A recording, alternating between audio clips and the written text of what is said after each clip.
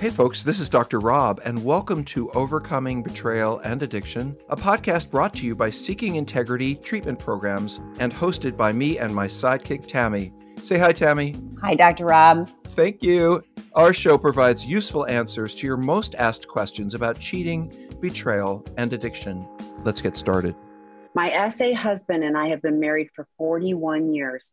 Discovery was a year ago, and we had a full therapeutic disclosure in November. He's doing all the recommended work, CSAT, 12-step group, mentor, sponsor, etc. He's had 2 slips since December and confessed to me within 24 hours. Both slips occurred when we were doing really well together. Neither one of us understand why this happens, as it doesn't seem to fall in the typical addiction pattern. Would love to hear your thoughts. Thank you.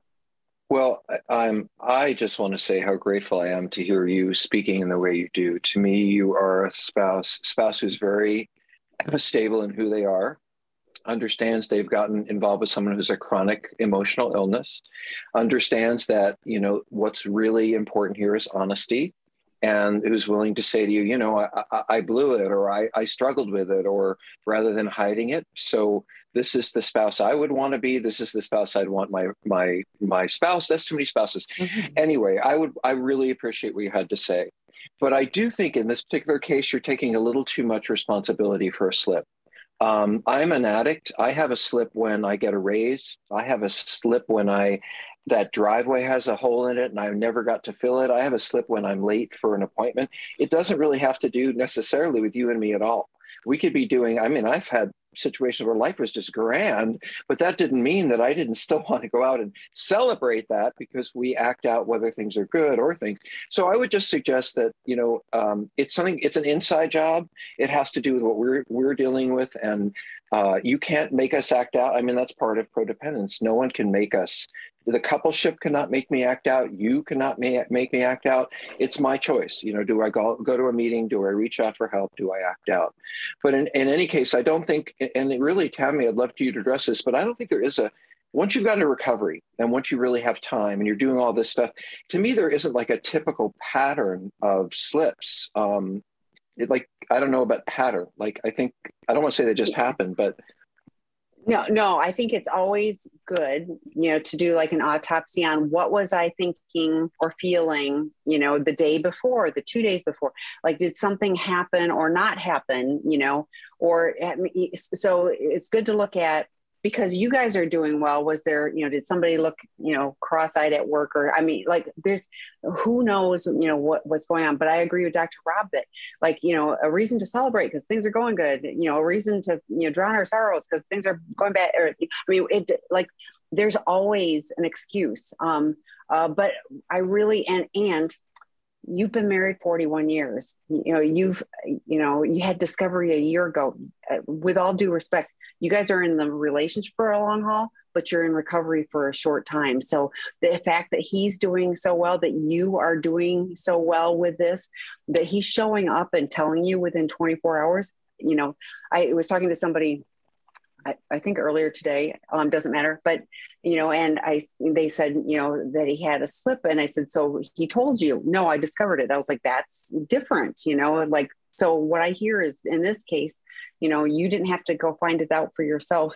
They brought it to you, but it's always good for us, like Dr. Rob has talked before, it's like, it's data for us to go, okay, why, what was going on for me, not even in that moment. I think we give ourselves permission, and then it could be the next day or whenever it is, but something is shifting along the way where we're more vulnerable, and we didn't recognize it, that we slid into that, into that middle area where we could have gone, oops, I need to go get more help, call my sponsor, call my therapist, do something different, and, let ourselves slide into the danger zone. So, and I want to say sometimes it comes on suddenly. I think the last time I really, really wanted to slip, and it was a number of years ago, I was in therapy. I loved my therapist, and she didn't show up one day.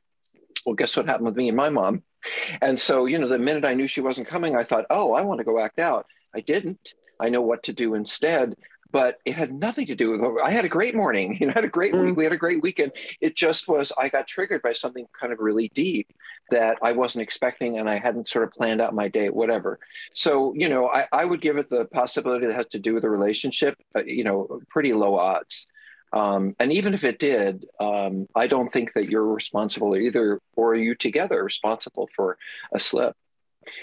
What else we got, Tam? We have more questions. Yeah. I'm glad. Oh, yeah, we do. But we're going like, and you guys are talking about it. So that's actually really good too. So, okay. I am the partner of a porn addict. He has been doing great in the recovery process after approximately 1 year since D-Day. He read the book Out of the Doghouse, and I wanted to read it when he was done. He was okay with me reading his answers and has been empathetic throughout this nightmare. However, after chapter 3, I became extremely angry and have not picked it up since. I am unsure as to what triggered me. Is a partner not supposed to read this, or have I just lost my mind?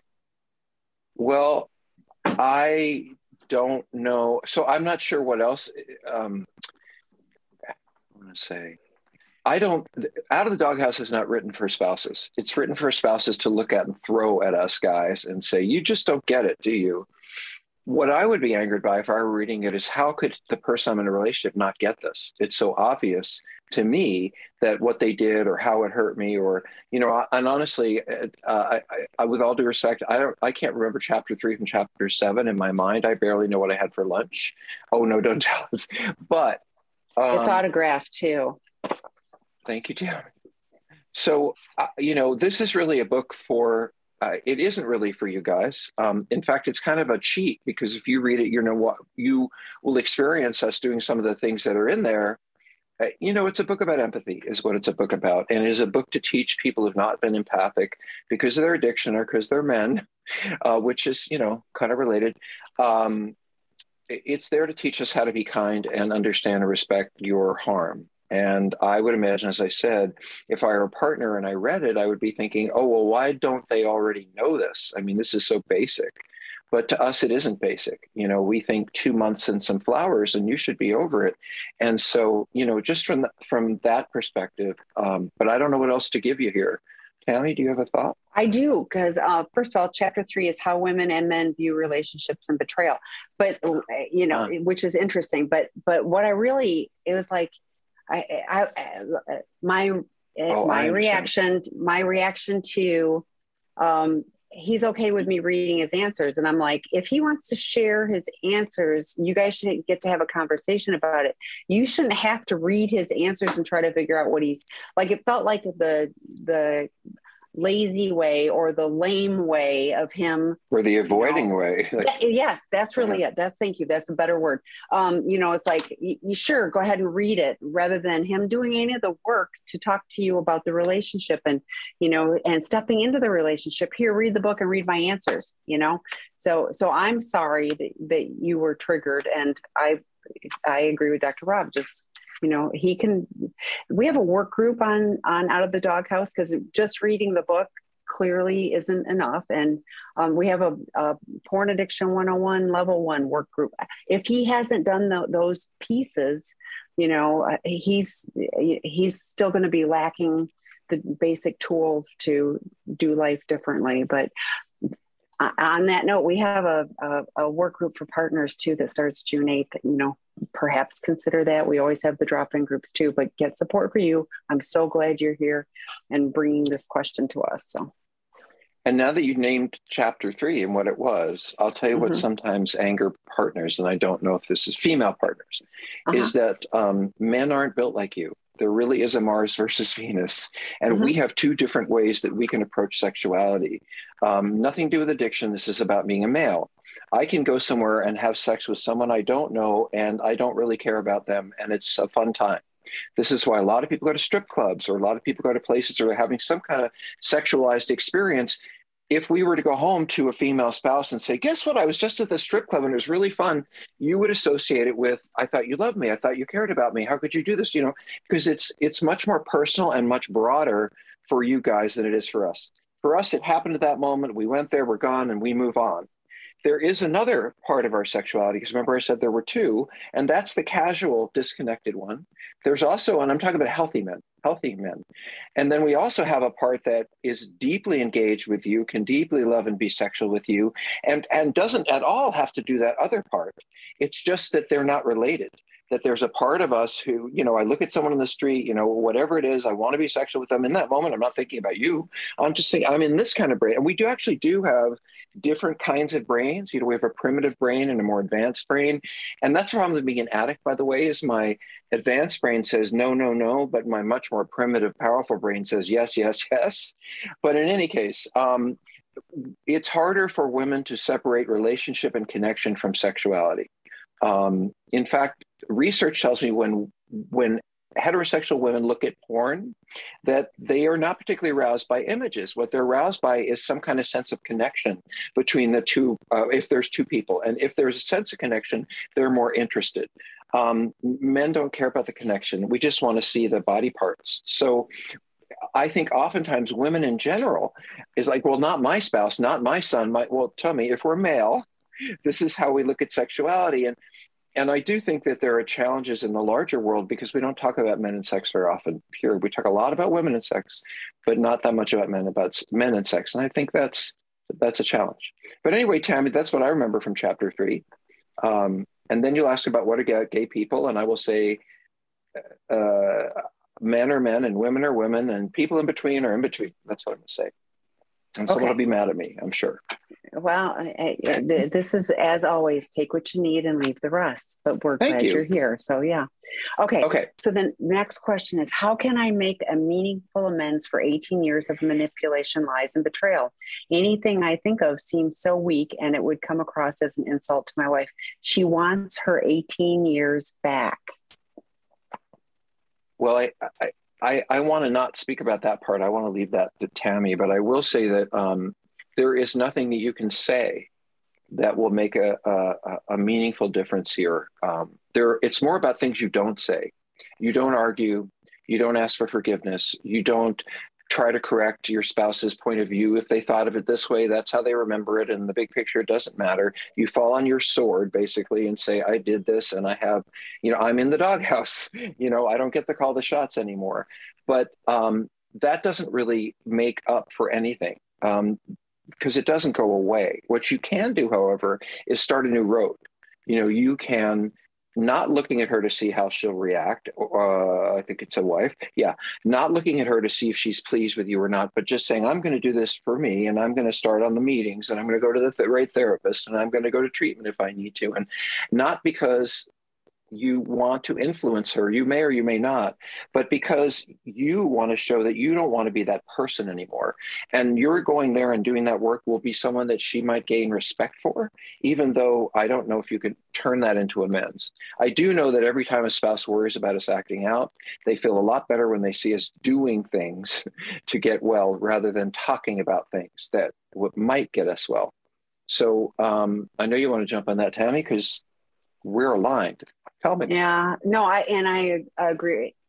My thought is the more you work on you and be a different person so that you aren't continuing to manipulate, because just because you stop the acting out does not mean that you automatically become a person of integrity. I mean, that we have a treatment program. We work really hard on that. We work on shifting, those behaviors. But even when guys come to us, they have tools to use, but that does not mean that they're never going to lie. They're not going to try to manipulate.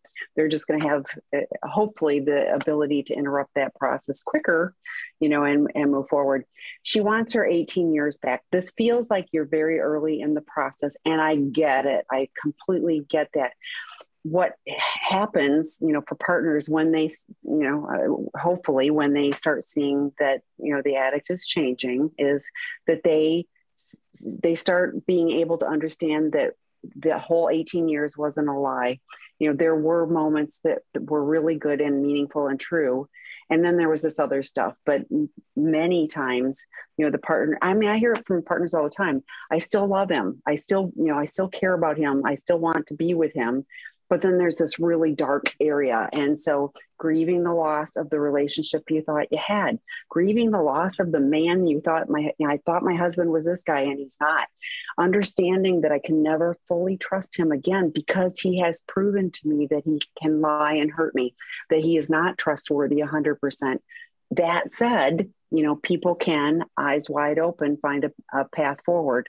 But if you're very early, she's angry, she's hurt, she's betrayed, you've known for 18 years that you've been lying and manipulating, and she thought you were a stand-up guy. So a lot of it is you doing the work and time, but you doing the work consistently is how it starts to change. So, well, one real quick thing. I love what you said, because I could teach this to someone in treatment, which is you added the words, if you said, I wouldn't have no idea how to make an apology to you right now because everything that you would want or need would seem so insulting to you. That's exactly what she wants to hear, is that you're aware that there's nothing you can say to make this better. And there isn't anything you can say to make this better. So you're right. It would be insulting to her for you to try. And what you can do is work on you. So thanks, Tammy. Yeah. And focusing on how can I manipulate her to, forgive me is another manipulation. So. Oh, and the 12-step programs. There is a step in the 12-step programs that has to do with making amends. It's about 2/3 of the way through. And that's why it's there, because you have a lot of work to do before you do that. And the real question is, why are you doing this? When we get there, are you doing it because you want to be forgiven, or is it because you really want to take responsibility for what you did? And that's kind of the question. Is it a manipulation or is it not? But anyway, in the 12 steps, you have an opportunity at no cost to you to work on this very question, which is when would be a time and how would be the right time to make an amends? But if you're asking the question now, it probably isn't. Well, and it's often a living amends. It's living differently, because lip service, you've lied, you've betrayed. So saying I'm sorry and I'm not going to do that again is meaningless. Showing up differently, is meaningful. So, Can I say one more thing, Tammy, because Yes, it doesn't get said please. enough, is that people talk about Out of the Doghouse. And let me be really clear. Out of the Doghouse is a book for men who have done a lot of work on themselves. And they are now ready to look at how an apology would look. It's really not a book for men who haven't done their work. So when I hear a guy say, oh, I read Out of the Doghouse and I work on Out of the Doghouse, and I wonder, did you do the initial work? Did you go to the porn group? Did you read the book about sex addiction? Did you, get started on understanding your own problem before you move to, let me see how I can be forgiven? I absolutely want to write a book for men to understand how to achieve some kind of real amends with their spouses, living amends. But it was never meant to be let me manipulate you by looking like I'm apologizing when I haven't even done my own work yet. So if you want to take the Out of the Doghouse course, you have to well, you don't have to, but I'd like to see you take one of the addiction courses first, because you need to look at your own self before you try to figure out how to apologize to someone else. But anyway, thanks, Tammy. I just want to drop that in there.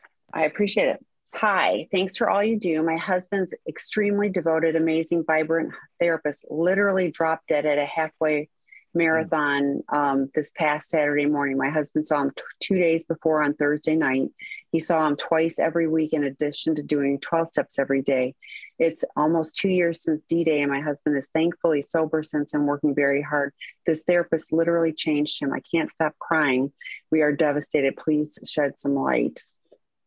I don't even know. Well, let me ask you, Tammy, what is the question about? Is it about how to work through the loss of a professional? And what is this therapist? Oh, literally changed him. This person changed their lives and his life. Go ahead. I'm sorry. No, please do. Yes. So, I don't, how do I say this? I think if I were grieving, I would want to make sure I was getting support, and I would want you to lean into all your support sources, whether that's family or clergy or, I really appreciate your being here. You're telling us that you're not doing this alone.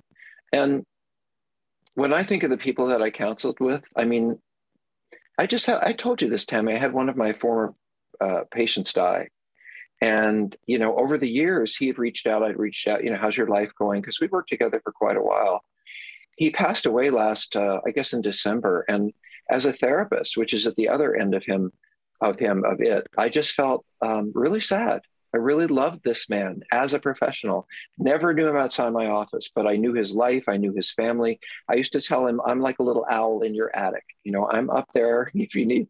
So, it was really a sad for me. And so I would flip that on you in the sense that this is a legitimate loss. This is a meaningful loss. And by the way, you could find another therapist and they may be fantastic, but they're not the person that you were working with before. It is a relationship.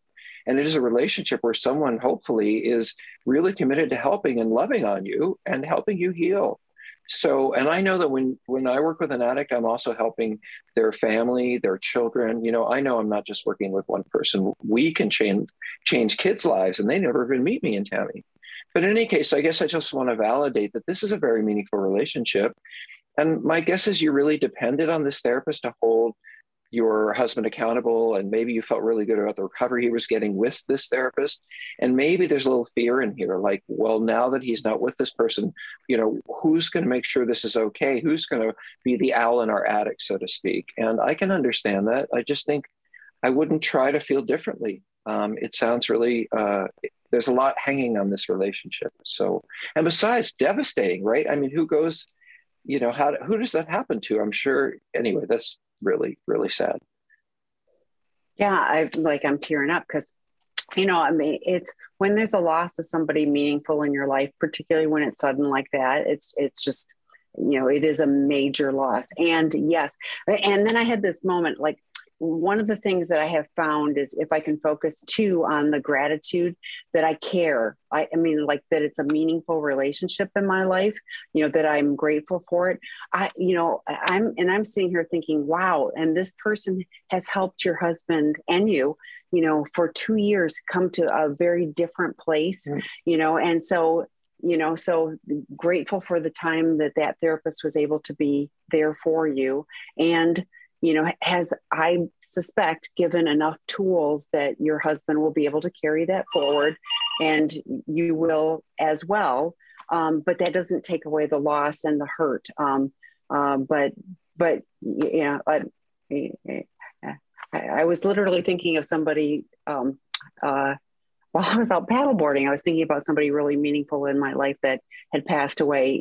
But to have that reflection of how much they meant to me was, I'm grateful for those that I can pay attention to that, and addiction, like that's just another reason to, go use, but, that I care and it can be meaningful and I can tolerate the sad, but also smile at the good is hopeful. So I'm glad you're here. If you need names of qualified professionals, and I've seen this before, I'm going to share this too. I've been in this field and I know where people have lost their therapists and there wasn't a plan. Mm-hmm. And oftentimes, especially if it's somebody who's young and healthy, they don't have a strategy for where their clients would go. Yes. Mm-hmm. And so if you need support from that, Tammy, TAMI at seekingintegrity.com, and let me know where you're located and I'll do my best to help you find someone to help step in. Oh, one more thing, grief. Sophia Cottle did a really good grief podcast with Dr. Rob on sexandrelationshiphealing.com. And she also does some grief groups on intherooms.com that could be helpful as well. But yeah, you both have grief around that loss. So I wanted to add two little things, which is if it were me and I had that had happened to me, and what exactly happened to you if I had passed away and you were my client, I would like you to light a candle for me.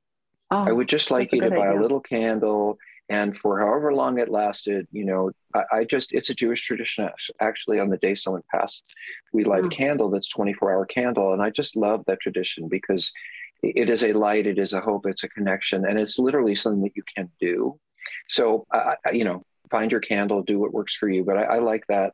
And the other thing is, I wonder if he has children or family, or, I would not, I'm not a big send flowers person, but I certainly will make a donation, and in other words, this is bigger than you. He probably has kids, he has family. Maybe there's something you can do that will carry your feelings through by doing a little service for him or his family, and you can probably just send something to his office, and it'll get to him. So giving and memorials. Yeah. Okay, the next question. Betrayed male, heterosexual marriage with possible reconciliation. I'm 14 months out of D-Day and somewhere in the grieving my losses stage.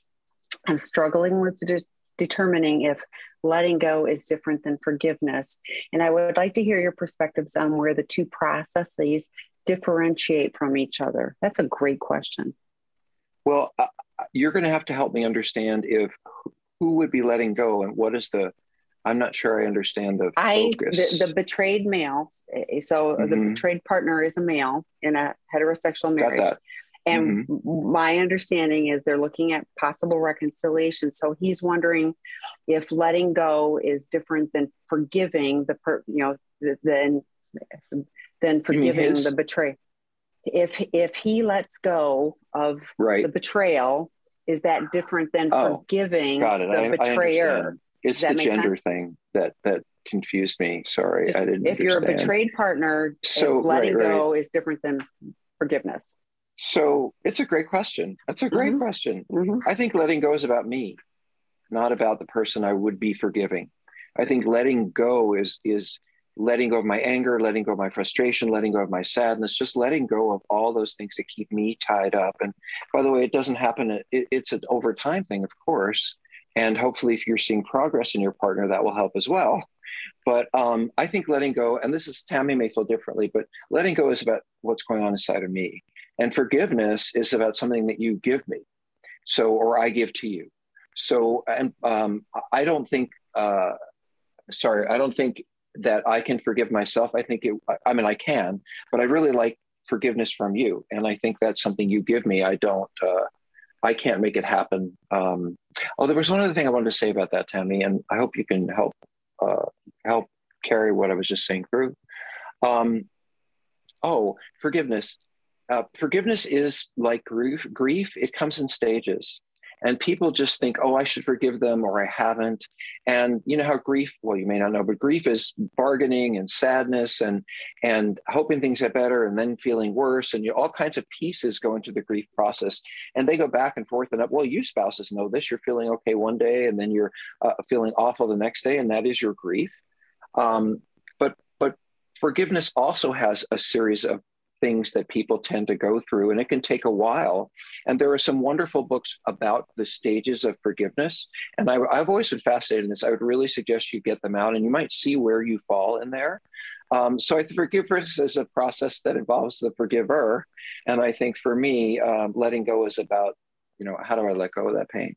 So Tammy, I was confused from the get-go. So please. I understand that. And for me, forgiveness is also about I see them probably a little closer than you do, because I do, for me, forgiveness is about me not continuing to hold the pain. And so I do let go of it.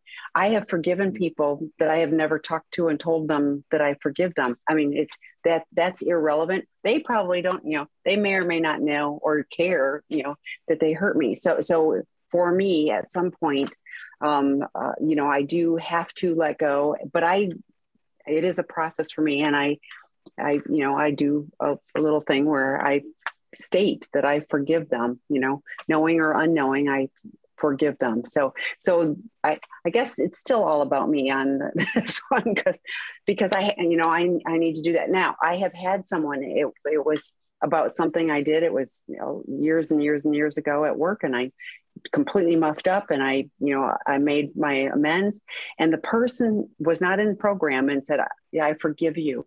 And I still remember that. I don't even remember what I did. It was not of that great a consequence, overall, but she used the words, I forgive you. And it was so,